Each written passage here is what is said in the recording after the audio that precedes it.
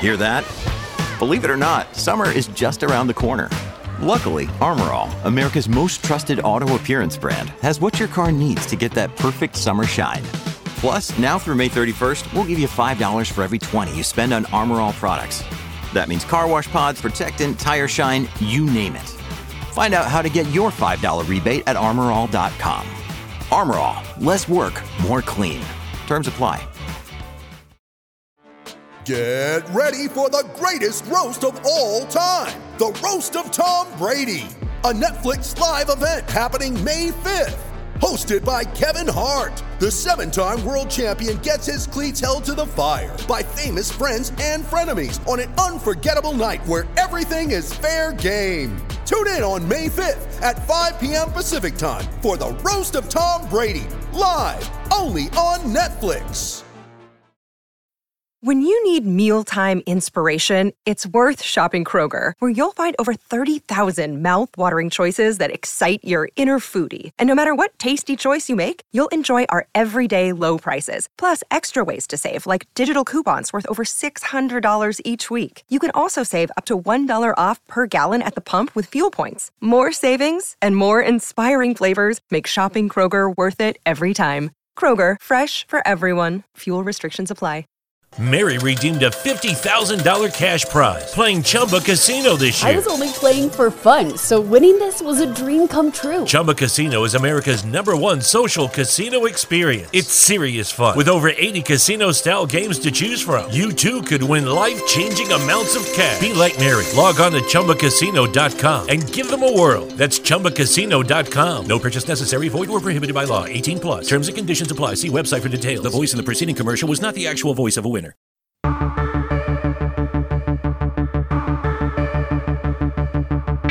The battle for the World Championships may be over, with Mercedes and Lewis Hamilton certain of the Constructors and Drivers' Championships, but there's still 2 races to go. And first up, we have the Brazilian Grand Prix, always a classic race, of course, at Interlagos.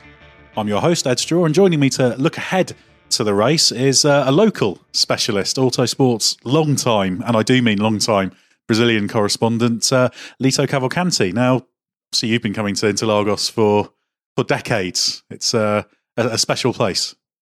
Oh, yes. Interlagos has always been a special place.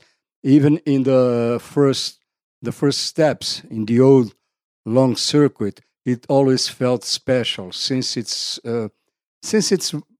very, very beginning, it was a special track. And despite we don't have this track anymore, I think the spirit is still the same. Of course, well, the old track you can still see bits of, can't you? You can see the old fast first corner. I remember the first time I came here, which would have been 2002. You telling me about the kind of battle to see who could be first to take it flat, this sort of fast right banked corner. You can see it in the background, kind of where they descend into the S's, and behind the kind of second straight, still there. Yeah. And I think it's a kind of inspiration for the drivers. I remember quite well, it's so vivid in my mind, in my eyes, the first time a Formula One car, a Formula One driver, dared to take that corner flat. It was, okay, it could be flat, but it was such a hard, the driver had to keep exactly the right line, the tires, the setup, everything had to be completely spot on. And the one who did it was Jean-Pierre Jarier, with the Shadow, with the old beautiful black Shadow car. I think it was a DN5 or something like that. I don't have all these details in my mind, but this scene is very, very clear in my mind. It was the whole paddock held the breath. It was because we could see it coming. He was going deeper and deeper and deeper, and each time he was lifting later, and then in a certain moment he just didn't lift. It was kind of, wow, he did it. So this must have been 1975, 1976 kind of time. I think it was 1975. Yeah, that makes sense. That would have been the DN5. Jarrier's the right kind of driver for that, isn't he? Very fast driver. And very brave. He had a lot of talent and a lot of courage. It was nice, very nice to see, to watch him driving. And I suppose now the fact that the lap is a lot shorter than it used to be, it's not. It's still a kind of a classic circuit for modern Formula One, but there is a little bit of the shadow of the old track, isn't there? And I imagine if, as you were able to watch on the old track, that the new one does feel a little bit reduced, shall we say? Oh yes, stepping into Interlagos is always a thrill. It's always, I think that at least people from my generation feels a load of history. You feel that old spirit's there. In the old times, you had people like Fangio, like Froilán González. They were from Argentina, and they used to come with those old Corvette V8 engines. Did Gonzalez come here with the Ferrari that had that engine in it? Yeah, he had a brilliant sort of hybrid car, didn't he? Yeah, it was beautiful. At those days, the most promising Brazilian driver was a 19 years old kid called Fritz Dorey. And Fritz once, it was a 500 kilometers race by the old external ring. It was a kind of an oval, but turning to the left-hand side. And Froilán González looked at his car. It was, I don't remember if it was a Ferrari or a Maserati, a single-seater, a Formula One car, but with the V8 engine, a Corvette engine, adapted. And the cover of the engine didn't fit it quite well, so it wouldn't be, you look at that and say, no, it won't go. And Froilán kind of left and asked to Fritz, but does it really run? And Fritz took it personally, and he took pole position from Froilán González, and he won the race. And Froilán González at those days was one of the great drivers in the world. He was coming from his days in Europe in Formula One. It was one of the moments that until today is fondly reminded.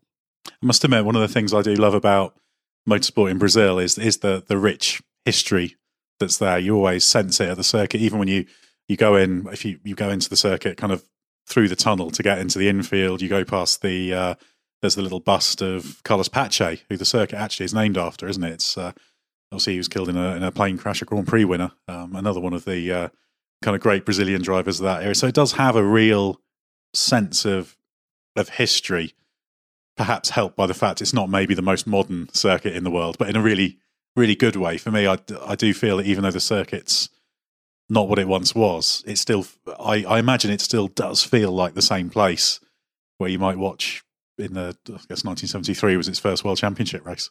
Yes, you're right. That's exactly this. You feel it in the air. Or at least we feel, my generation feels. And Carlos Pace was one of the great motivators. He was from the same generation of Emerson Fittipaldi, Wilson Fittipaldi, and he was the second one of this generation to reach Formula One. And in 1975, he was driving for Brabham. He was beginning in Brabham, I think. He had been with Surtees before, and he had shown he was really fast in Nürburgring with the Surtees, the old Nürburgring, the long Nürburgring, and he set the fastest lap with the Surtees. Surtees was not the best car at those days. And then when he signed a contract with Brabham, everybody was thinking, well, now we are going to really see how far he can go. And he won here in Interlagos with Emerson in second. I think that was the most glorious day of the Interlagos circuit. Were you there that year? Yes, I was there.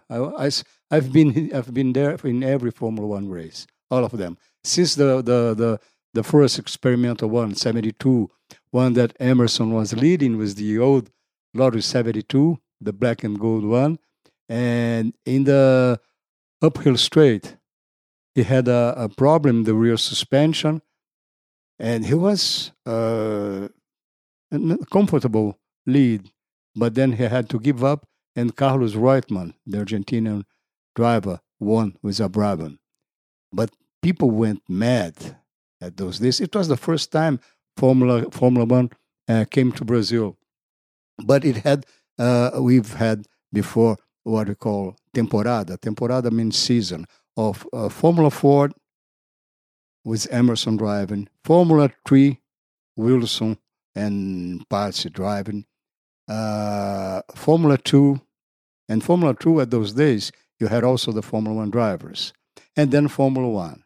It was such an excitement for everybody, and Emerson was there and was leading, and then he suddenly had to give up.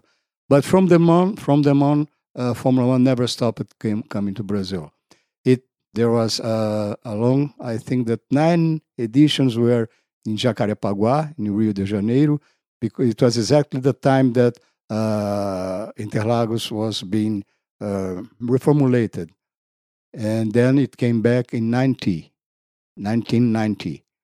It was a victory from Alain Prost. But it was the start of these days, of this circuit. That still is a very, very, very good track. Oh, very much so. It always seems to produce a good race as well, and the drivers enjoy it. And so we're going to sort of jump a little bit between the history and Monza. The thing that does amaze me now is, even though we don't have a Brazilian driver in Formula One, haven't for a couple of years since Felipe Massa had his second retirement from Formula One, should we say, even last year, the crowd still seems to be massive and really enthusiastic, and it's a good crowd, because although they do get behind the home drivers, there is a real kind of racing spirit there. I always remember being down on the grid before the race in 2009 when it was Jenson Button and Rubens Barrichello going for the championship in the penultimate race.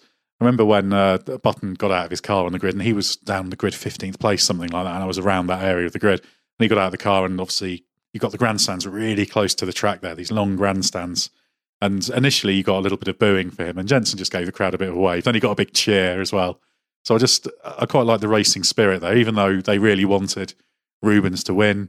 And obviously, as it happens, he lost the championship that day. He had the puncher that let Button clinch it. But it's one of the things that makes this race quite special for me. I'm perhaps in a little bit of a minority, as I know a lot of people don't like coming to Brazil, but I've always enjoyed it for precisely that reason. We go to races where there are countries where there isn't much motor racing tradition and nobody seems to really care that much. But here, you get this race means a lot to people who've spent a lot of money to buy tickets proportionate to their income, a very large amount for them to sit in the stands and watch it. Yes, there's a huge part of the Brazilian people who really love Formula One. They really, really love Formula One. Okay, if there's a Brazilian driver, it's better. But if there's not, we're going to adopt a driver. You know, for many people here, Lewis Hamilton is our representative. He's the Brazilian driver, even if it's not a Brazilian driver. You know, a driver like Max Verstappen always make the people crazy, you know, because they love Formula One. They love the brave drivers, the talented drivers, and you have it. And if you have a competitive race, okay, we don't have a Brazilian driver. Let's go with the drivers we have.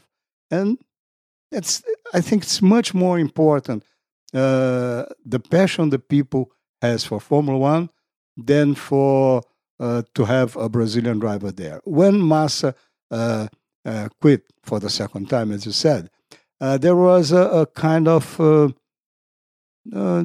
people felt a little down. Oh, I don't know if I'll be at Interlagos because there will be no driver.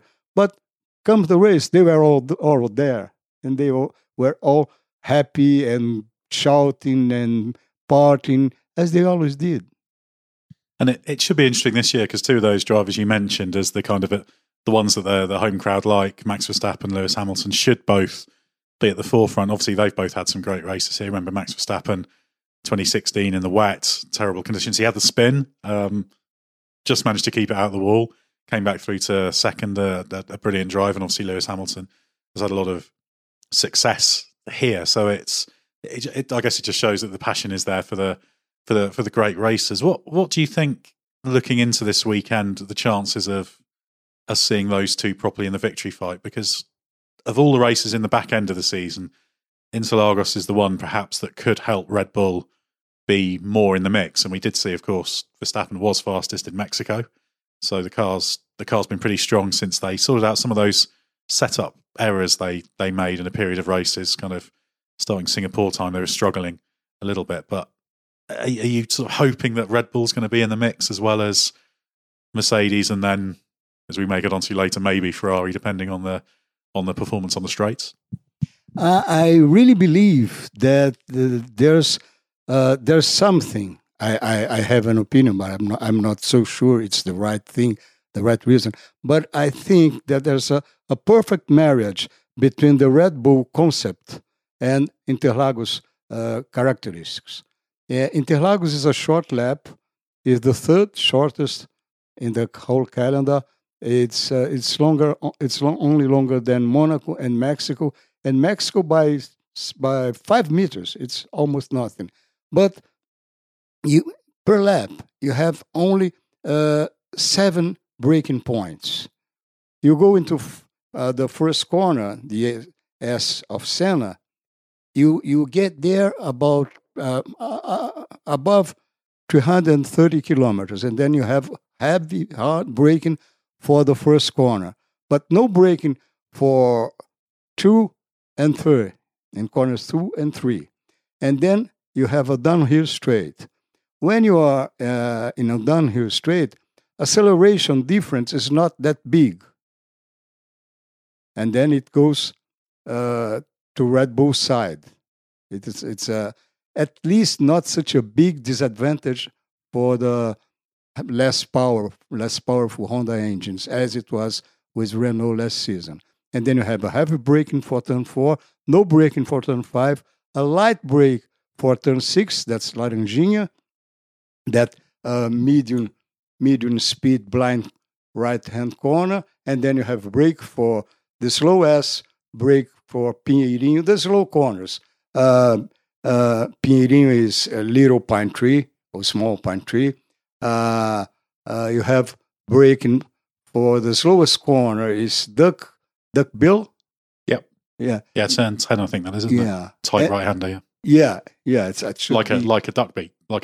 Yeah, yeah, it's a hairpin. And then you have full throttle corner, left-hand corners, the dive, because it's downhill. And then you have another hard braking for the junction corner, and it's over. 7 break-ins in one lap. And it makes Interlagos the ideal track for a well-balanced car, as we saw last season. Well, maybe there was some. It was helped by the problems Hamilton's engine had, but even so, he had such a big advantage in his tires. If you remember, Hamilton changed his tires at the lap number 19. Verstappen changed his tires 16 laps later. And when he got back, he was flying. I really find it very hard to believe that Hamilton, even with a perfect engine, could resist Verstappen progression. And obviously, Verstappen in the end had the collision with Ocon while lapping him, which cost him the win. Yeah, but I think he won't repeat this kind of mistake this season. He's a clever guy. Yeah, I think he does. He does learn, but I think it's a valid point. It's what I like to think of as it is a chassis track, isn't it? And there's quite a few of these corners where you can some of the corners are quite long in terms of they're not just sort of in out quickly. They're kind of multi-phase corners. I remember last year, I always try and watch trackside because you learn a lot. So I went, can't remember which session it was. It might have been FP3. I went to watch above the Laranjinha, the right-hander. You can stand sort of on the hill above it. Sort of just walk down the hill out the back of the paddock. Nice grassy area. Great place to watch. And the Red Bull just always looked really good through there in terms of just a little bit of braking while still turning in and setting yourself up for the the sort of heavy break into turn 8. So yeah, I'm sort of hopeful the Red Bull will be in the mix, because it kind of has been, hasn't it? The obviously the Mexico pace was encouraging. Had a solid weekend in Austin, but yeah, I feel like, because this has been a really good season in terms of the swing in performance, etc. Obviously, we had Mercedes taking those 8 wins early in the season. Everyone said, "Oh, it's more of the same," but we've seen performance swings. We've not seen that many wins from pole position either from drivers, which is always a good sign. And it'd just be nice to finish off the season fittingly with a couple of good races, wouldn't it? And if we could have a real three-way fight between those 3 cars, that would be brilliant. Yes, I think we're going to have it this weekend. I think we're going to have 2 different scenes. In Saturday, in qualifying, I really don't believe that the Red Bull cars are fast enough to go for pole position.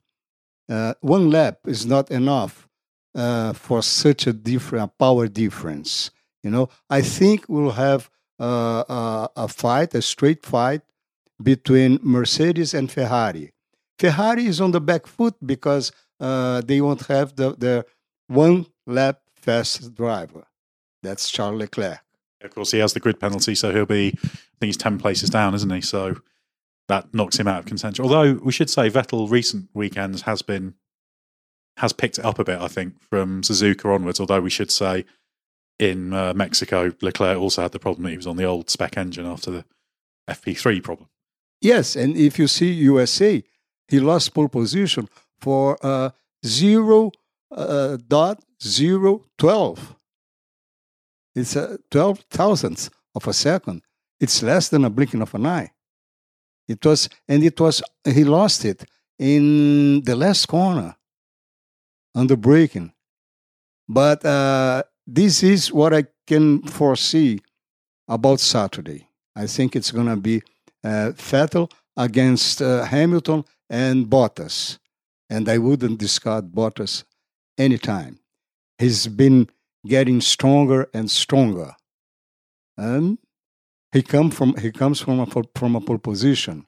He comes from a real win in USA, in Austin. And then you have Vettel.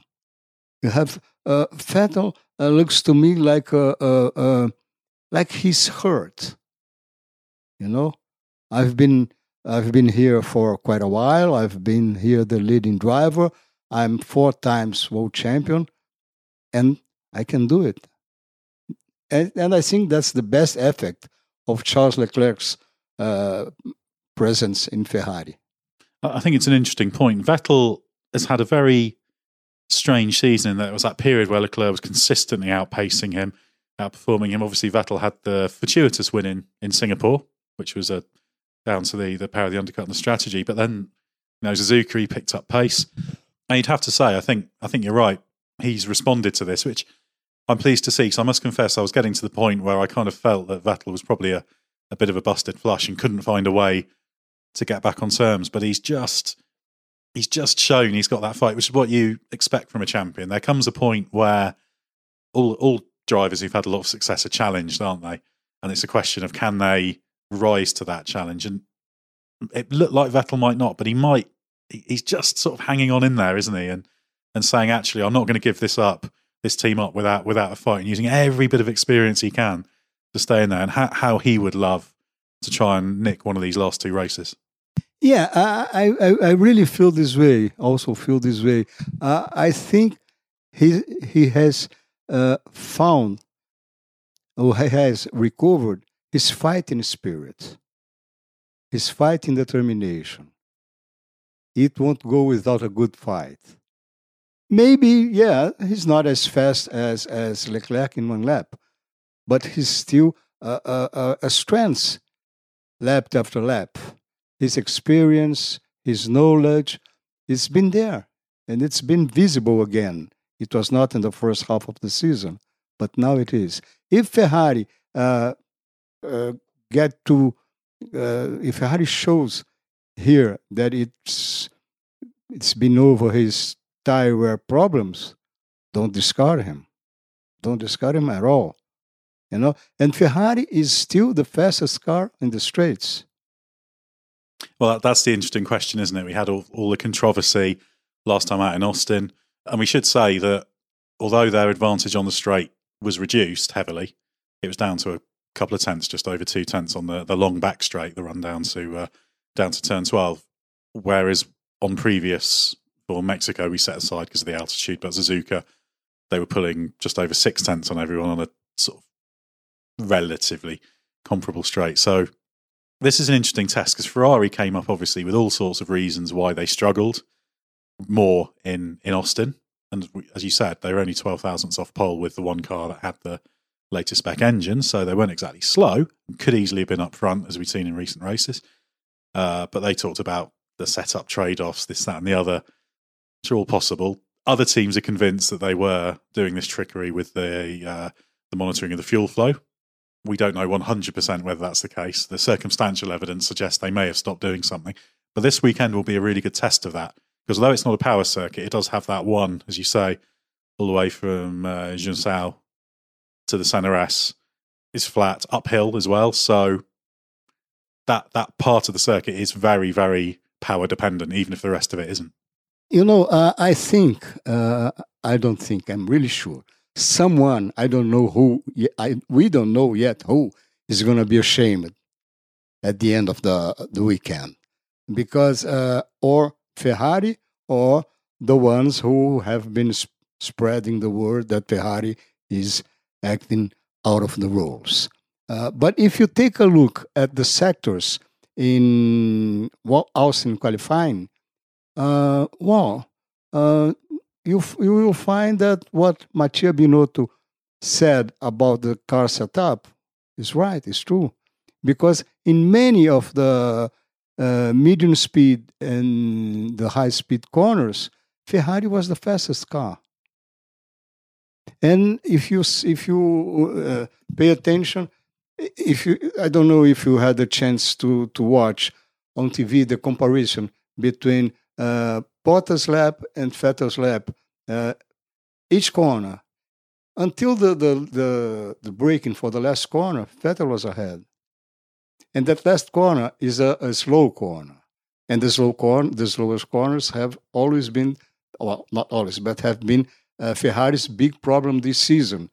So Bottas discounted the whole difference of time in one braking point. But Ferrari was still the fastest car on the straights, less faster than before, but everything makes me think that they really had a bigger rear wing angle.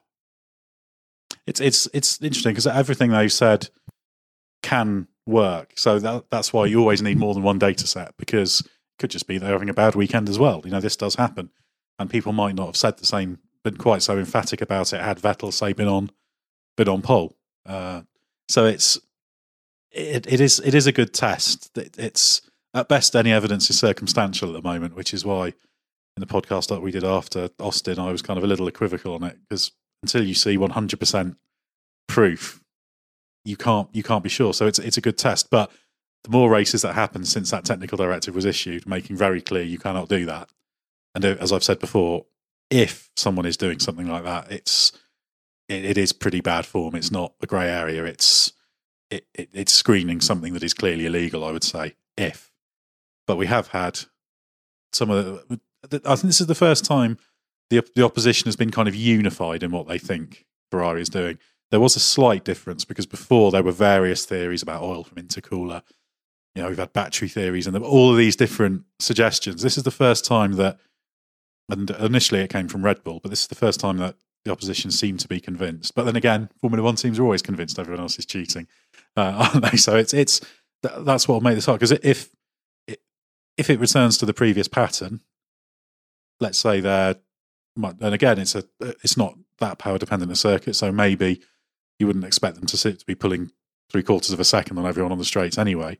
But if there is that big difference, it comes to the point where you have to say to the other teams, it's like, right, okay, well, if you think this is happening, now you need to do a protest and make this official. As Ferrari have asked, Binotto said, well, I'd like the FIA to exonerate us and say we haven't been cheating. Well, the only way this can be done is by somebody actually putting the piece of paper down and having a proper investigation. Yes, for sure. I think it's necessary. I think it's gonna be this way. The only thing that that really disgusts me, it's the way the words that have been said, the way it has been spread out, and it shouldn't be like this. I think that's very bad for Formula One. But about that feeling, well, it's the human nature. I'm doing the best I can. I'm sure I'm doing everything right, and still, that guy is doing better than me. What does he know that I don't know? And I go back and I see everything, and I take a close look at all details, and still I can't find the reason why he's doing better than me. He can only be cheating. That's the nature. That's the nature of the human being. But some words shouldn't be said. That's what I think it's been done the wrong way. Okay, if Ferrari proves there's nothing wrong with it, well, I think that whoever started this movement will not have a good figure. Yeah, I think it's going to kind of come to a head, isn't it? It's not going to just go away, and that this will be another test case, and Abu Dhabi will be as well. So yeah, very interesting to see how that goes. We've talked a little bit about Red Bull, but we did have the news this week about Alex Albon continuing next year. No great surprise, I think. But what do you make of what Albon has done and Red Bull's decision to keep him in the team?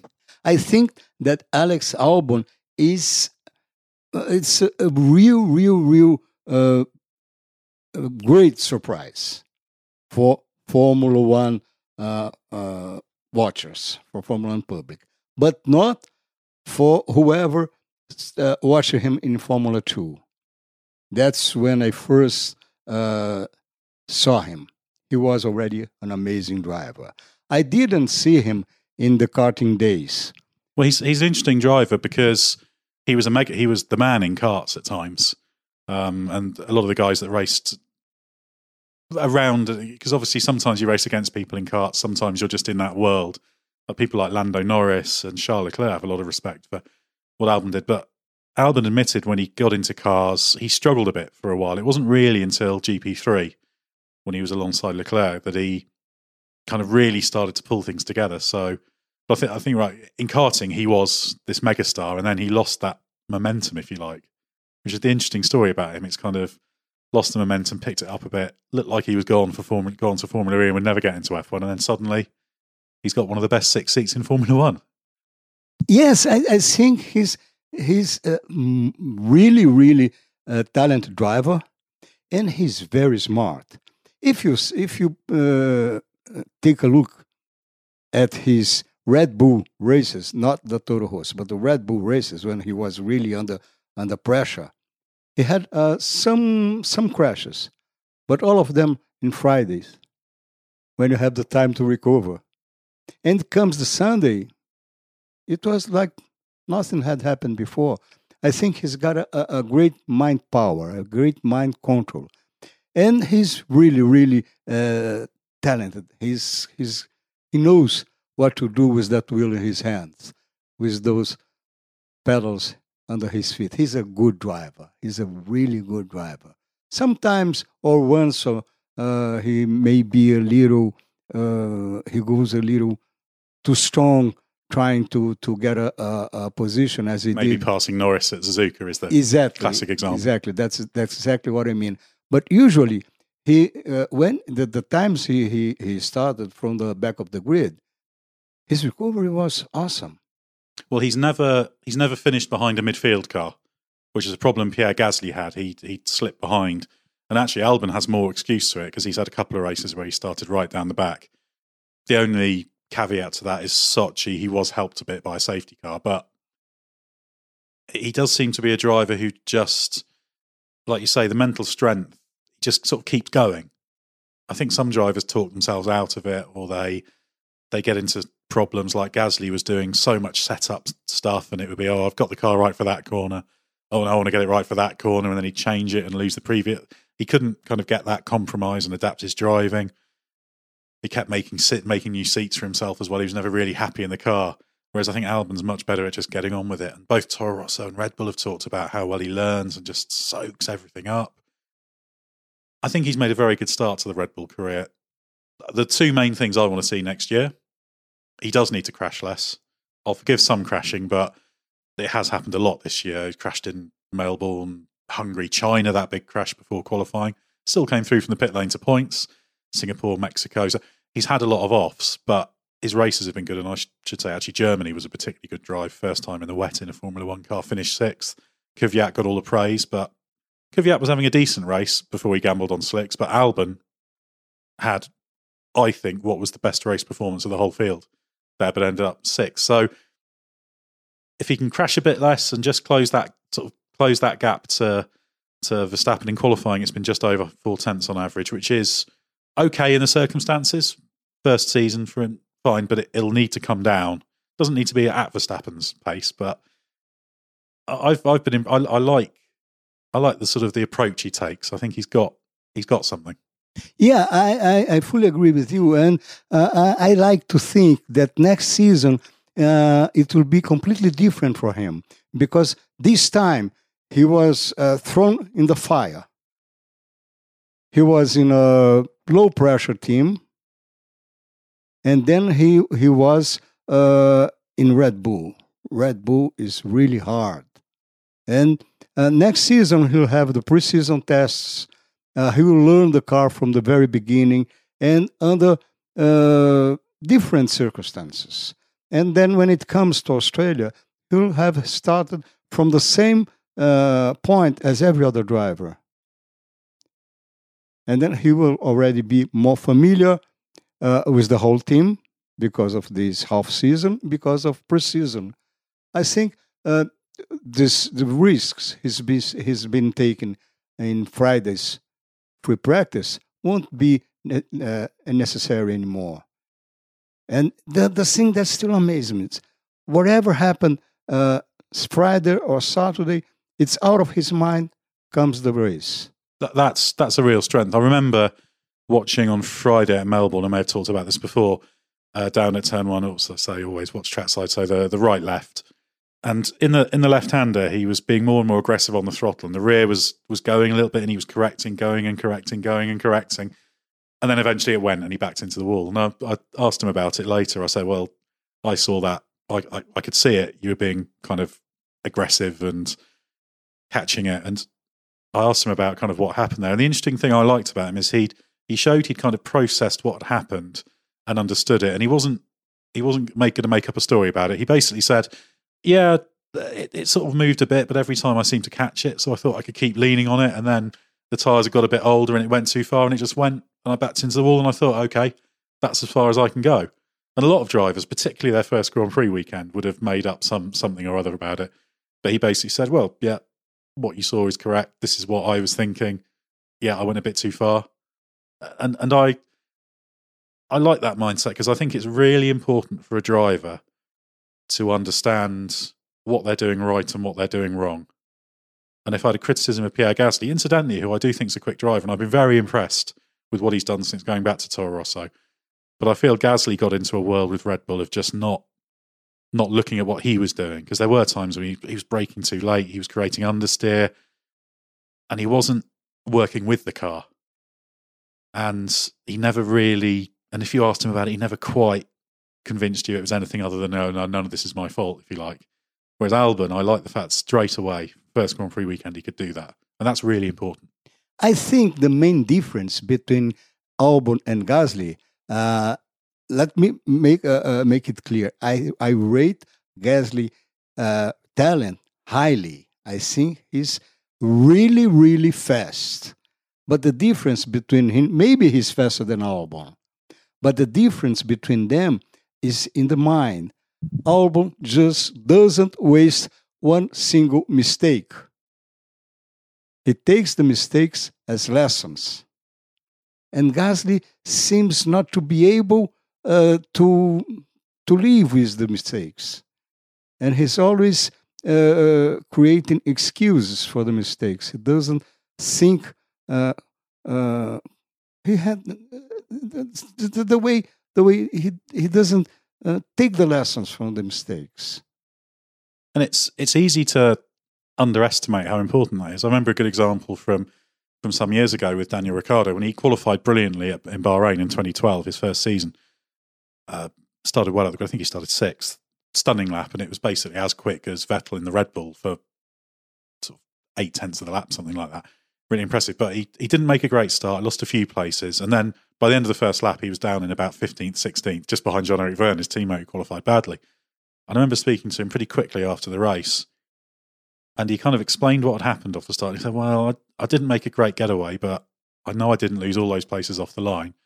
And then he said, I just didn't get it together and get myself sort of back in the line and just sort of say, right, well, if you've lost 3 places off the line, you've lost them. You can't get them back. You're 9th, you hold 9th. You don't drop back to 16th trying to be 6th again.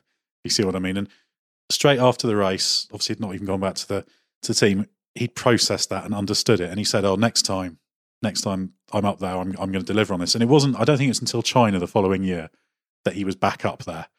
And he qualified well, stayed there, did really well, and he showed he'd learned the lesson. But I like it when drivers, especially straight after, some drivers will come up with excuses and all sorts.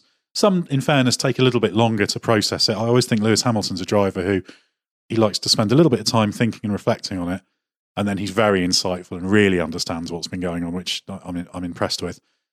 So there's different ways of doing it, but you need that. And Max Verstappen might not necessarily admit to a mistake very easily, but he'll know it and he'll take it on board, even if he wants to bat everyone away who suggests it. All the great drivers have this. They probably always have. Yeah. I think you're right. That's it. It's not only driving; it's feeling the car, feeling the race. It's not the driver that can win a race. It's a driver and his car. Until a driver is mature enough to understand this, he's gonna struggle a lot. And I think that's what's happened, and maybe is happening again with Gasly. But I think now he's got in his team Franz Tost. By Franz Tost's story, I think he's the right guy to bring up the drivers. Well, he's got a lot of experience with the younger drivers. Yeah. Tost actually was a driver himself back in the day. He was an Austrian Formula Ford champion. Yeah, Ricciardo was one of his, I don't know how to say, one of his young drivers. Yeah, Vettel, another one. Vettel, Verstappen, Sainz. You look, the man is a driving university, a post-graduation. That's it. I think that I don't know, but I guess he teach the drivers to think, to analyze everything that happened, because that's the common aspect between all these drivers that came from his team. Yeah, very, very true. And as Gasly and Kvyat have been confirmed to continue at Toro Rosso, or AlphaTauri as it's going to be called next season. So I think that's a good choice, and it'll work for Red Bull because they don't have kind of the next. So I guess Yuri Vips, who's in F3, his season tailed off a little bit, but a good driver is kind of the next one in the queue. He's not really ready, so I think that's a good kind of holding pattern, shall we say, for Red Bull. And yeah, fascinating to see how Albon gets on. And just sort of to finish off, to come back, we've talked about the history and the today, but there's also a future question about the Brazilian Grand Prix. Are we going to Rio in 2021? Do we know? The new circuit obviously talked about. It's meant to hold MotoGP as well. I really can't see it happening. I think it was a political move from the new president. He knows, he's not familiar with what a Formula One race takes.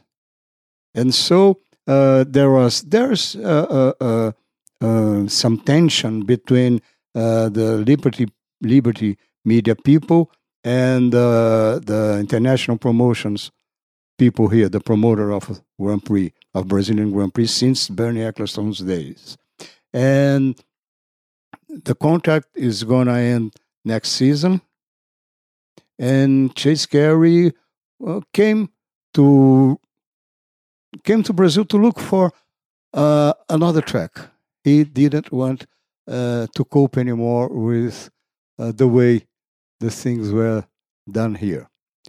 And he talked to the Brasilia people, but the Brasilia track would take a lot of money to be brought back to Formula One standards.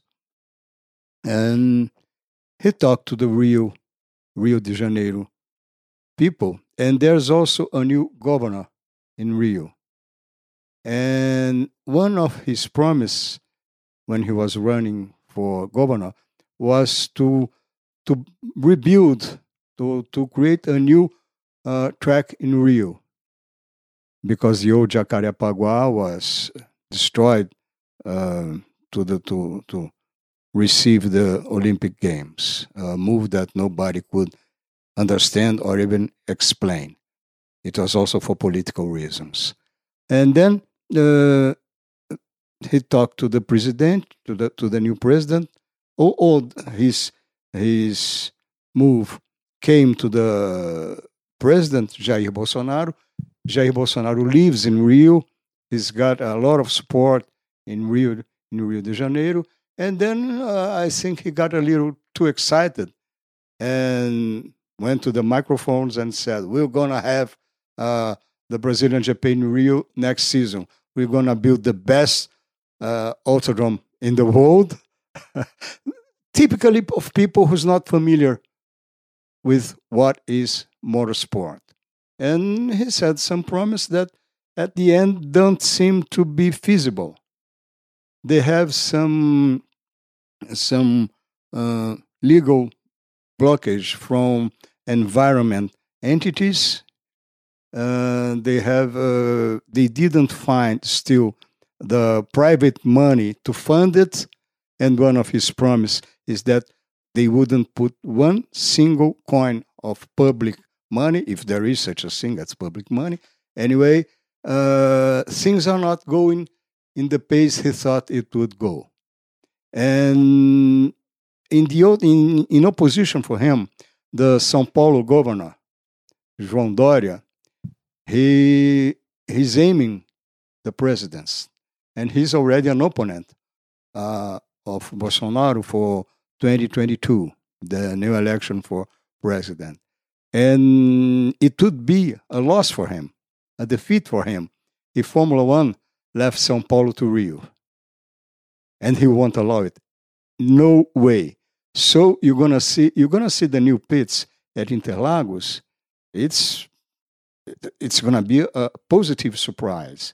It's something you never thought you would see in an old track, in a historic track or whatever we decide to call Interlagos.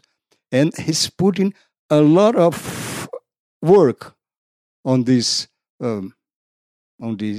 dispute. I don't want to use terms like fight or struggle or something like this, but that's what it really is. Well, it means that the Formula One race is a political tool, isn't it? It's a political weapon, shall we say? Yeah. And they are already working on a formula to keep international promotions, because they are really, really, really good in their job. So they're currently promoting the Brazilian Grand Prix. Yeah. Yes, those guys that Chase Carey doesn't want to cope with anymore. And they really want to put a kind of a protection for these two sides.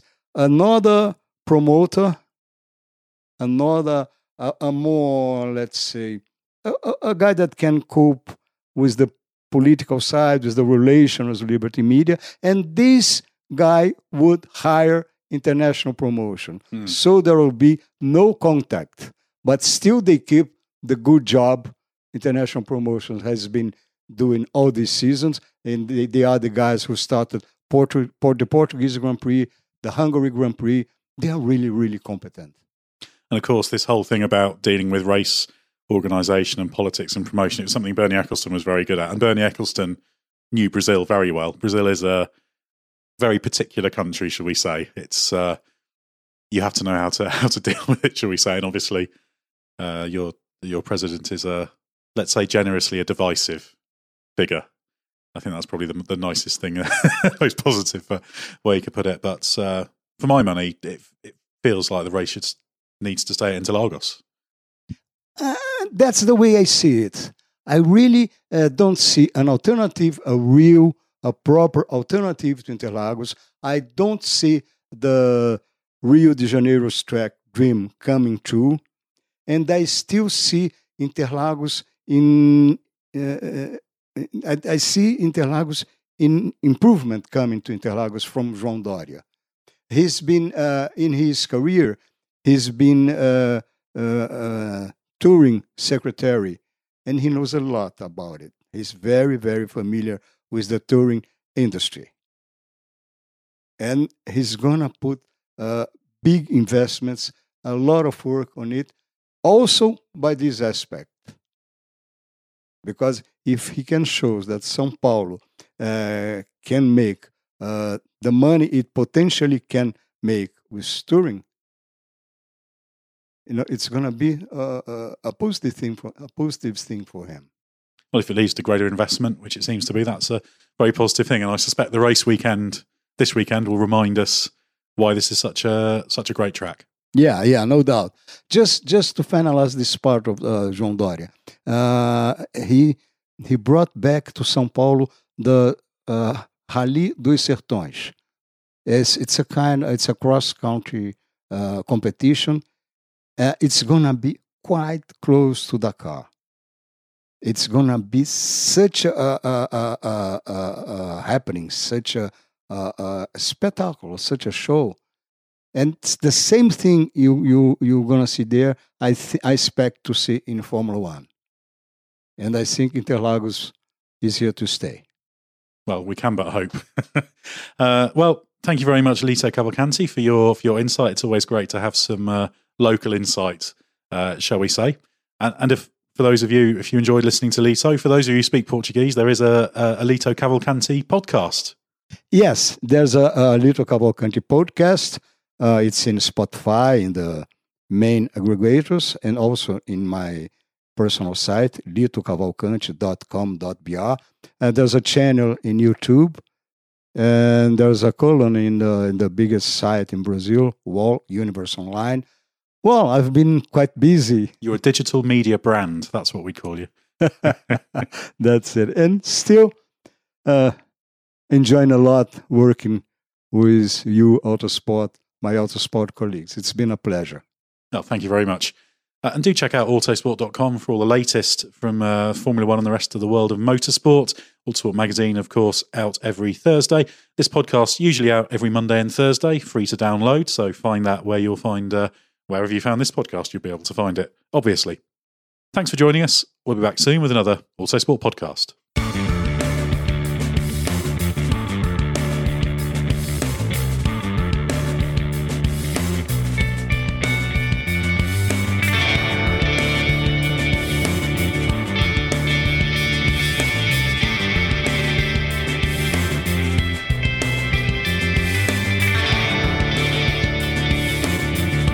Music is 6 AM by Trilo, written by Marcus Simmons. See soundcloud.com/Trilo Music.